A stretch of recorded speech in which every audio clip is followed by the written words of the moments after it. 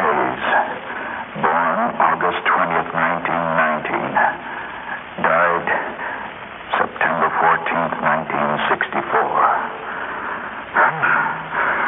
From the ghost that terrified me, a modern-day specter that haunted me day and night with 5 short words. Sorry to let you go. Sorry to let you go. Sorry to let you go.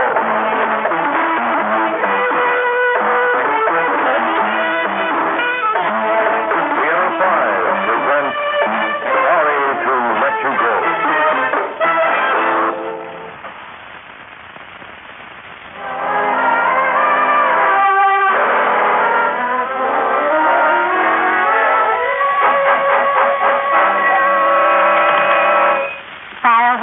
Miss Thompson speaking.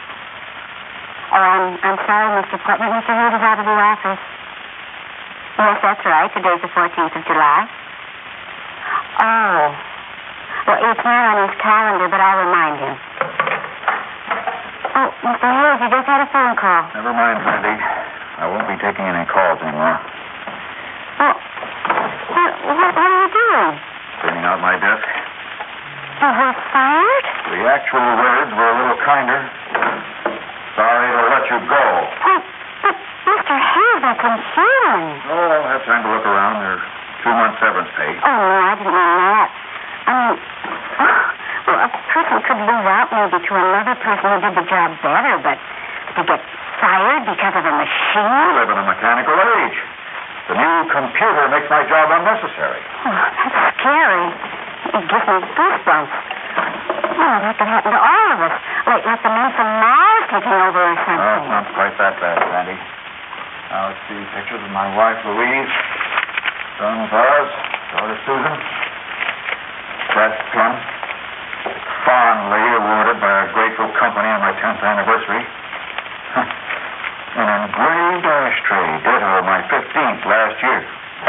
And the key to the executive men's room. Mr. Hayes. Oh, come on, Sandy. It isn't that bad. Look, I'll tell you what. I'll take you to a farewell lunch and goodbye drink, huh? You already have a luncheon date today at Mario's. Mr. Portman's expecting you. Yeah? Oh, that's right. I'd forgotten. Matter of fact, he's just the guy I ought to see. Maybe he'll have a job for me. I'll go over to Mario's now.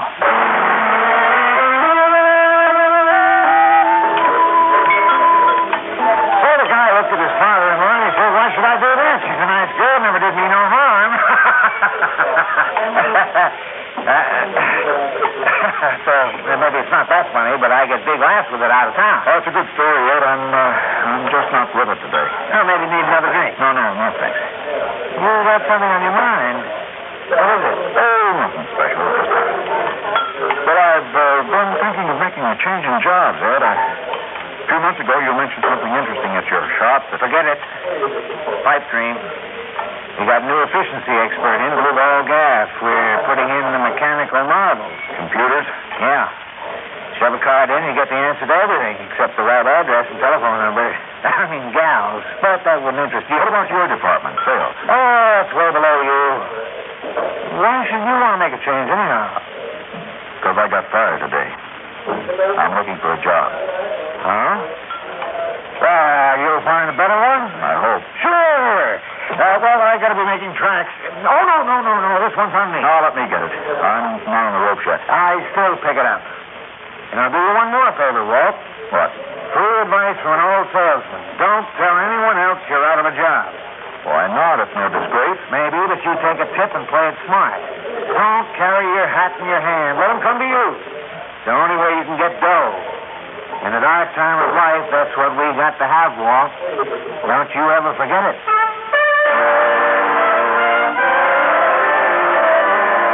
That's what Ed left me with. The beginnings of fear. I wasn't likely to forget how much my paycheck meant. Taxes, school fees, heat, water, commutation, and insurance. Yes, insurance on the house, on the cars, on the furniture, on hospitalization. And most important of all, on my life. Well, that ends too with my job.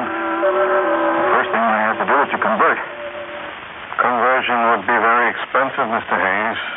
I hope it can be avoided. Well, so do I. So why not wait a few weeks? As soon as you're employed again, undoubtedly, there'll be a new group policy. And if I'm not employed? Automatically, I'll convert to term life for you. Well, there'll be one comfort in it at least. The satisfaction of knowing I'm worth something. Even if it's dead instead of alive. Oh, Mr. Swanson, if you should call me or get in touch with me at home, I'd appreciate it if you didn't mention to anyone that, my wife doesn't know about me yet. Mr. Hayes, that's your business, not mine.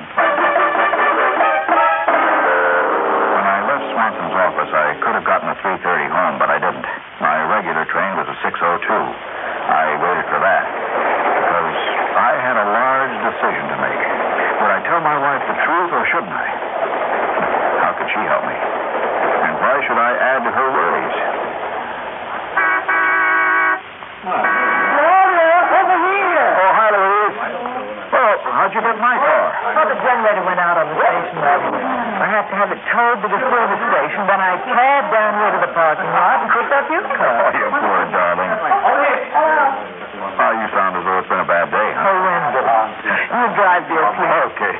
Kids all right? It's lost the fluid. But the washing machine is making strange noises again. And the septic tank man says we need new fuel. What's that going to cost? And they couldn't cut the grass because we can't get the mower started. Cheer up, it's only money. Which we never have enough of. Oh, never mind. How was your day? And if anything went wrong, don't tell me or I'll dissolve in helpless tears. Well, it was just a run-of-the-mill day. Nothing special at all. Now, so that settled that. I wasn't going to tell Louise. I wasn't going to tell anyone I'd lost my job. Not till I found a new one. Then suddenly that cold, wrenching knot was back in my stomach. Supposing I didn't. I shut my eyes again and went on. It wasn't his fault. I didn't see him. Well, if you're planning to kill yourself, please don't do it with me in the car. I'm sorry, Ward. I didn't mean that. My nerves are just shot. Well, let's get home. I need a drink. So do I. How much I needed that drink, Louise would never know. Because now I had a sudden premonition of what I might have to do if things didn't pan out. I'd said it to the insurance man. Without a job, I was worth more dead than alive.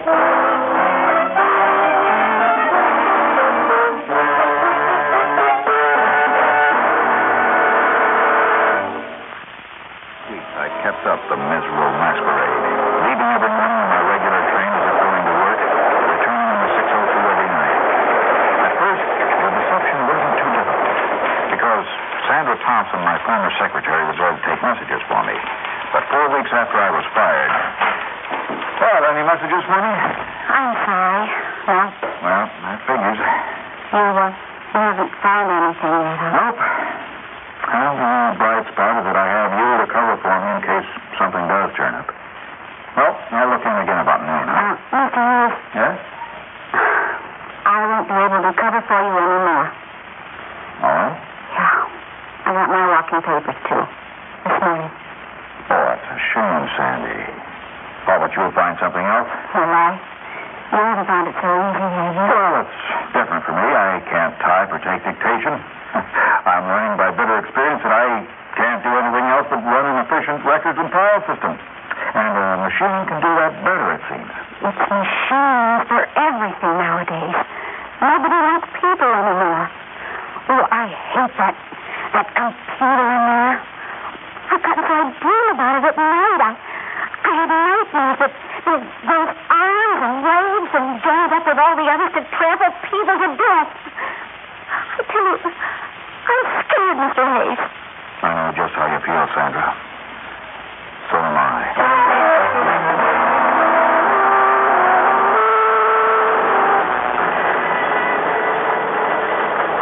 Hello, Walt. How's your day? Oh, about as usual. Why, you look tired. Go ahead, I'll drive. No, I can bear that. Get your check today? Yes, fine. Well, it was just that I had a call from the bank. They say they're overdrawn. Oh, that's ridiculous. straighten that out with Charlie Northrop on Monday. Walt, there's anything wrong, mister? Anything wrong? What? You haven't seen yourself lately. Well, I've just been working too hard, that's all. It's about time they paid you properly for it. Why don't you do for a raise? Not this year. I should have told Louise then, but I couldn't. She could have married any one of a dozen successful men. I ought to know. Most of them are still our friends. I couldn't admit to her or to them that I was a failure. So now I was no longer just afraid, I was desperate. Well, there was one last straw to clutch you. Ed Portman. I'd been trying to reach him at his office. He was never in. I knew he was avoiding me. I also knew that sooner or later I'd find him at Mario's. Hello, Ed. Hey, Ed, where's been hiring yourself? How's it going, boy? Oh, not so good, Ed. I still haven't found a job. Oh, gee, that's tough. I'll take anything. Get me a job as a salesman, Ed. I can't. That's for kids fresh out of college. There's an expensive training, Walt. You couldn't expect the company to lay that out for a man your age. There's nothing there for you, Walt. Please, Ed. Ed, what am I going to do? Oh, something will turn up. Look, take this card and try these people. What is it? A real live wire agency for placing people in executive positions. Where you belong. If anybody can find you a spot, they can. Now, look, I got to run. I've got to get back on the job.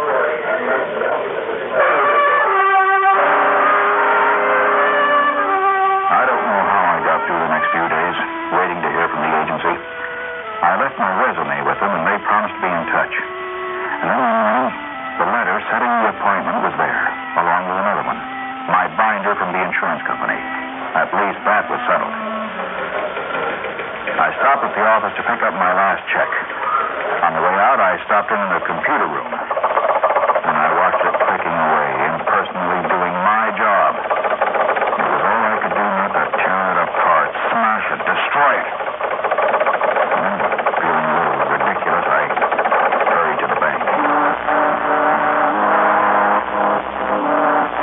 I cashed my check, went to the insurance company, and paid my premium by cash. It left me less than $50. But my family was protected now. I felt calmer, with a stirring of irrational hope as I went to my interview with Mr. Stern of Executives Unlimited. Of course, we have read your background, which is very impressive. But I'm sorry to tell you that I don't think we can help you. Why not?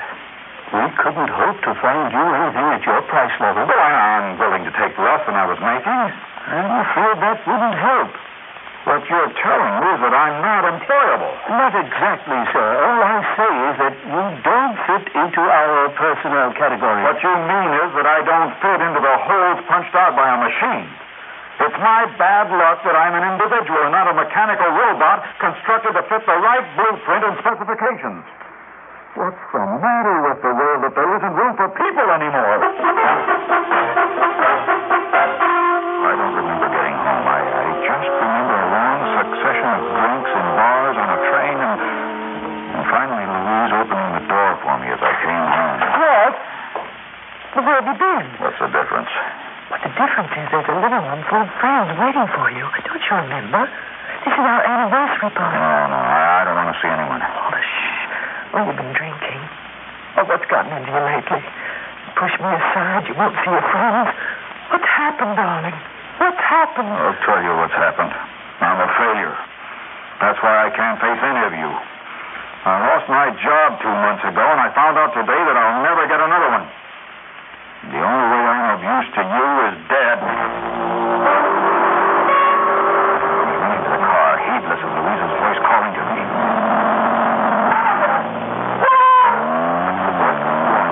Gone in the wind and the roar of the engine. I was off at last to a rendezvous made for me 2 months ago, and the only voice I could hear kept saying over and over again, "Sorry to let you go. Sorry to let you go. Sorry to let you..."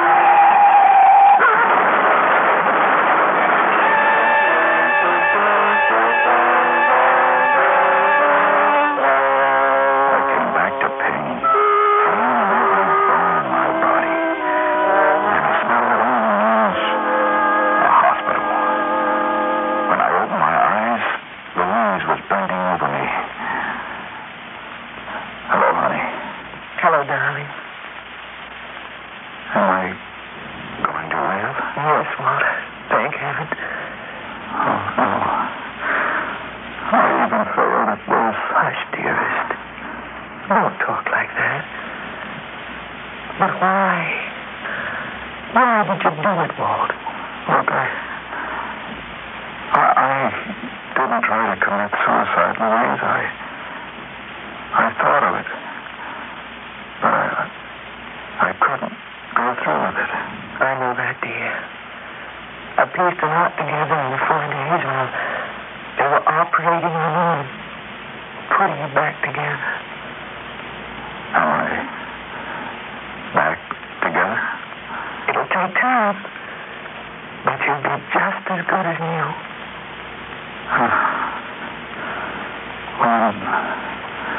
What did you mean? Why? Why did you keep it to yourself? Just because you were let go, you think I or the children or your friends would ever let you go? I'm used to. You can't find a job. It's a machine age. No room for people anymore. Don't say that, dear. The only thing that counts is people, if you trust them.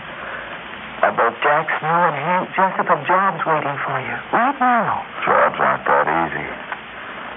Today you gotta fit the machine or be one. Now you listen to me, Walt Hayes. Don't you sell machine short either. What do you mean? The machine is paying your hospital bills and our expenses till you're ready to go to work. But the man who drove you off the road didn't stop. But they found him, and he's fully insured. They found him? But how? There were tire marks. Smudges of paint on our car. Some chrome ripped off yours and part of a license plate. A very modern police sergeant fed the clues into the computer, and they caught the driver in no time at all. But no matter how complicated they are, or how efficient, machines have to be run by people. And people are the only thing that count. Oh, please, darling, please. You've got to learn that.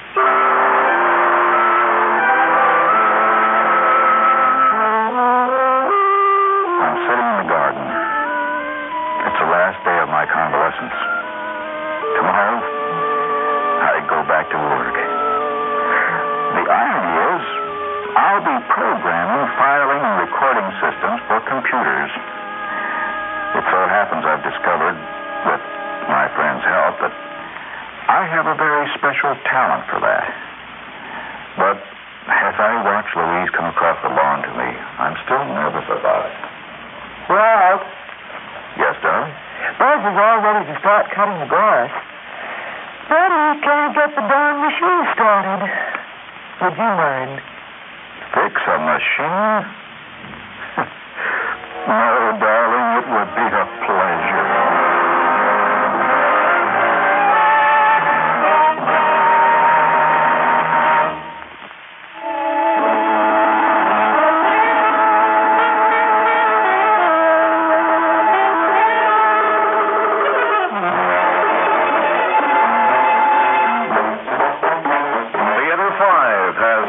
Sorry to Let You Go, written by Ian Martin and directed by Ted Bell. In the cast, Ralph Camargo, Ann Seymour, Evelyn Juster, Robert Dryden, and Gilbert Mack. Audio engineer Marty Folia. Sound technician Ed Blaney. Script editor Jack C. Wilson. Original music by Alexander Vlastotsenko. Orchestra under the direction of Glenn Arthur. We hope you enjoyed today's Theater 5 presentations, and we invite your comments on these programs. Write to Theater 5, WLS-FM, 360 North Michigan, Chicago 60601.